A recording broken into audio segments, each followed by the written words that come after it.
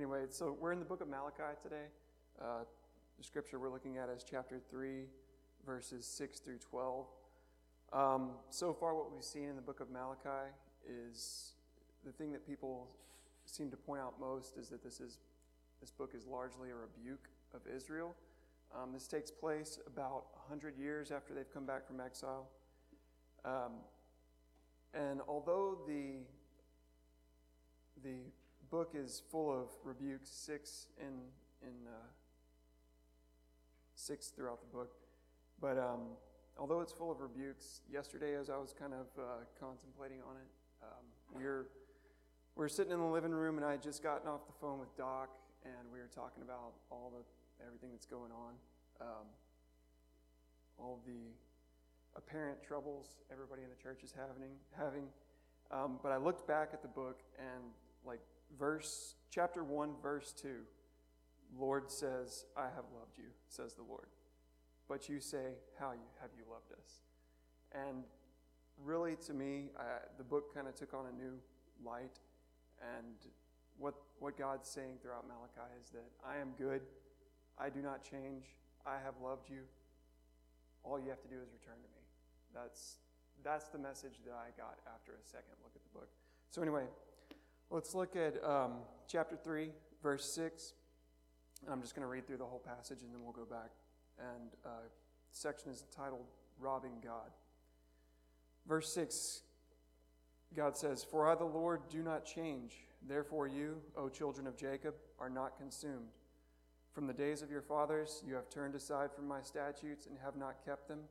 Return to me, and I will return to you, says the Lord of hosts. But you say, How shall we return? Will man rob God? Yet you are robbing me. But you say, How have we robbed you? In your tithes and contributions. You are cursed with a curse, for you are robbing me, the whole nation of you. Bring the full tithe into the storehouse, that there may be food in my house, and thereby put me to the test, says the Lord of hosts. If I will not open the windows of heaven for you and pour down for you a blessing until there is no more need. I will rebuke the devourer for you, so that it will not destroy the fruits of your soil, and your wine in the field shall not fail to bear, says the Lord of hosts. Then all nations will call you blessed, for you will be a land of delight, says the Lord of hosts. So, immediately in verse 6, God is telling Israel, he says, I don't change. If there's something wrong in our relationship, it's because you have strayed. It's not because I've gone anywhere. I don't change. I have not changed. He's saying, first off, look, you exist as a nation because I am good, because I have been with you, because I protect you. Look at Esau.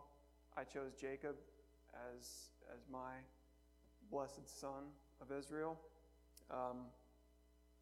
And all of his progeny have carried on throughout the years because I've been with them. And to me, that kind of rung true, because God is saying to Israel the same thing that he says to us now.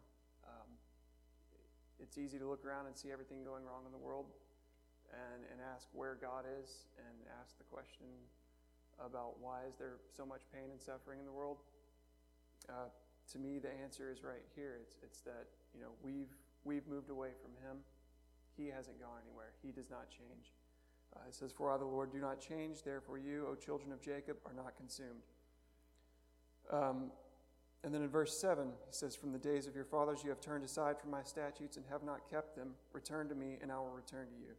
He's saying that this problem is not new. The fact that you guys have strayed from me and that you're having issues right now is nothing that's new to this particular generation that Malachi is speaking to. It's something that's always happened, and it's something that you can see happening in our world today. It's something that will always happen until the end of history.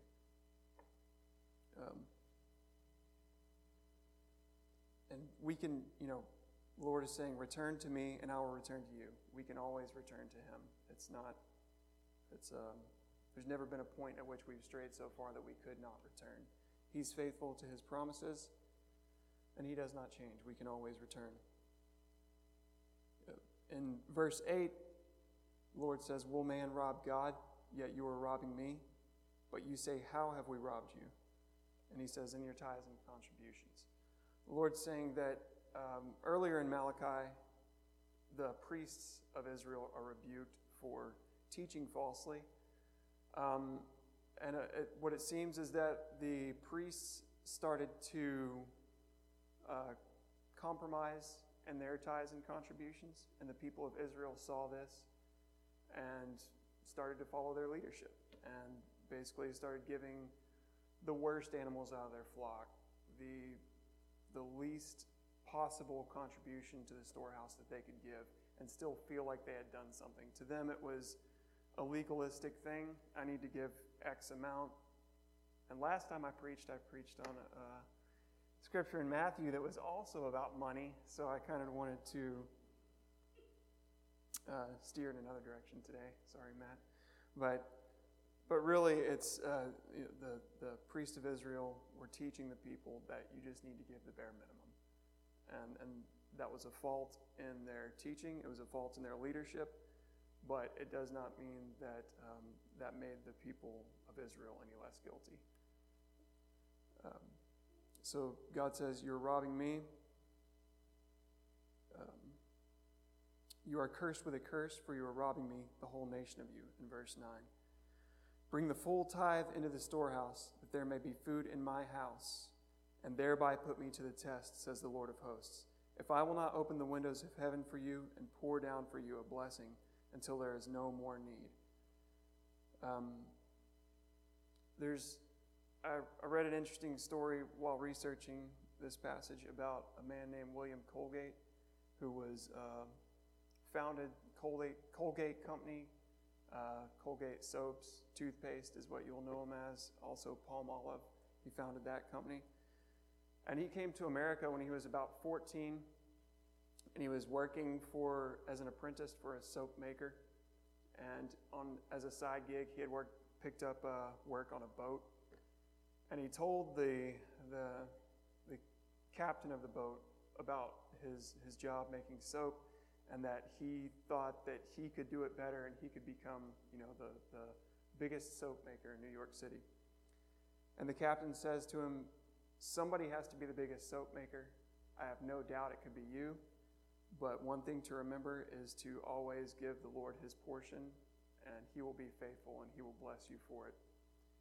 And being 16 years old, being really impressionable, and being a young Christian, Colgate says that he took that captain's advice as the truth, and he just did it. He said, maybe I wouldn't have done it if I weren't so young and impressionable, but I did, and it proved to be true. And all of his business ventures were successful. He started giving 20%, and then eventually 30%, and by the end of his life, I think he was giving 50%, because he just said, I've been blessed beyond my means. I can't use all of this anymore. The founder of Kraft Foods and a few other companies that you would know now that have been around for 100 years all started on this principle, that if you give and you test God and you hold him to his promises, he will be true to them. The Lord says in verse 10, he says, bring in the full tithe that there may be food in my house. Basically, what I see this as is God has chosen us to be his, to show his glory in the world. Psalm 50 says that he owns the cattle on 1,000 hills. He owns everything already. It doesn't further his glory to say any more about how he owns anything. What furthers his glory in the world, what he's chosen, is for us to be his vehicle and his means. He wants us to show his glory by what we're willing to give. And that's a reflection of what he's done in our lives. When we look at our lives and we see how blessed we are, we should give back to him according to what we see as our blessings. And that's what I see in this verse, is that God is saying, be my vehicle in the world. Show my glory in the world through your actions and through your giving, based on my giving. In verse 11, he says, I will rebuke the devourer for you, so that it will not destroy the fruits of your soil, and your vine in the field shall not fail to bear, says the Lord of hosts. Then all nations will call you blessed, for you will be a land of delight, says the Lord of hosts. For believers, we can often look at the laws of God, and a lot of non-believers point to the laws of God as being unjust, unfair, stifling, and basically just burdensome to believers and non-believers. But that's not what was intended for God's laws. God meant for his laws to be a boon to us, to be a guide to us, to impart blessings and wisdom on us. It says, follow my laws, and you will be blessed. I think a lot of times we look at God's laws and we say, oh, I'll just dip my toe in. I'll try to follow this law. A lot of times with tithing, that's what people do. I've been guilty of it. You give once or twice, and you say, I haven't seen anything. I haven't seen the blessings come down from heaven. But it's really about your faithfulness. And our attitude towards following God's laws shows where our heart is in relationship to God. And you follow his laws, you stick with it, and the blessings come over time, and you put him to the test. And if you haven't done so, I would encourage that you do so. Put God to the test. And God wants our cooperation for his work in the world, I think is a major point of this passage. He can do anything. He's already proven that through creation. What he needs is, or what he desires, is our cooperation in the world, and for us to show his glory. And the question we have to ask ourselves is, do we believe his word?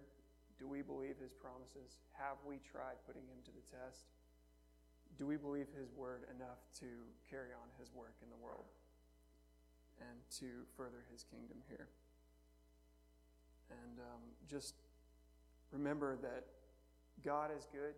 I have to finish some point, so I'm going to go ahead and do it now. But I want to wrap up by saying that God is good no matter what it seems. We can look around the world right now. It would be easy for Matt or for Doc or for anyone who's going through a tough time right now to question how God is good and whether he truly blesses us or not. But I think as we look at this passage, we have to see and have to come away saying that he's good no matter what we see. He wants our cooperation, showing his goodness in the world. And we need to put him to the test and trust in his promises. Believe that he's good, act on his promises, and trust in his goodness no matter what we see in the world. And that's to me what I came away with, especially after this week. After such a tough week, it gave me a different outlook on this passage. Not the rigidness of God's laws and how tough he can be in enforcing his laws, but rather how good his laws are to those who follow and to those who put him to the test.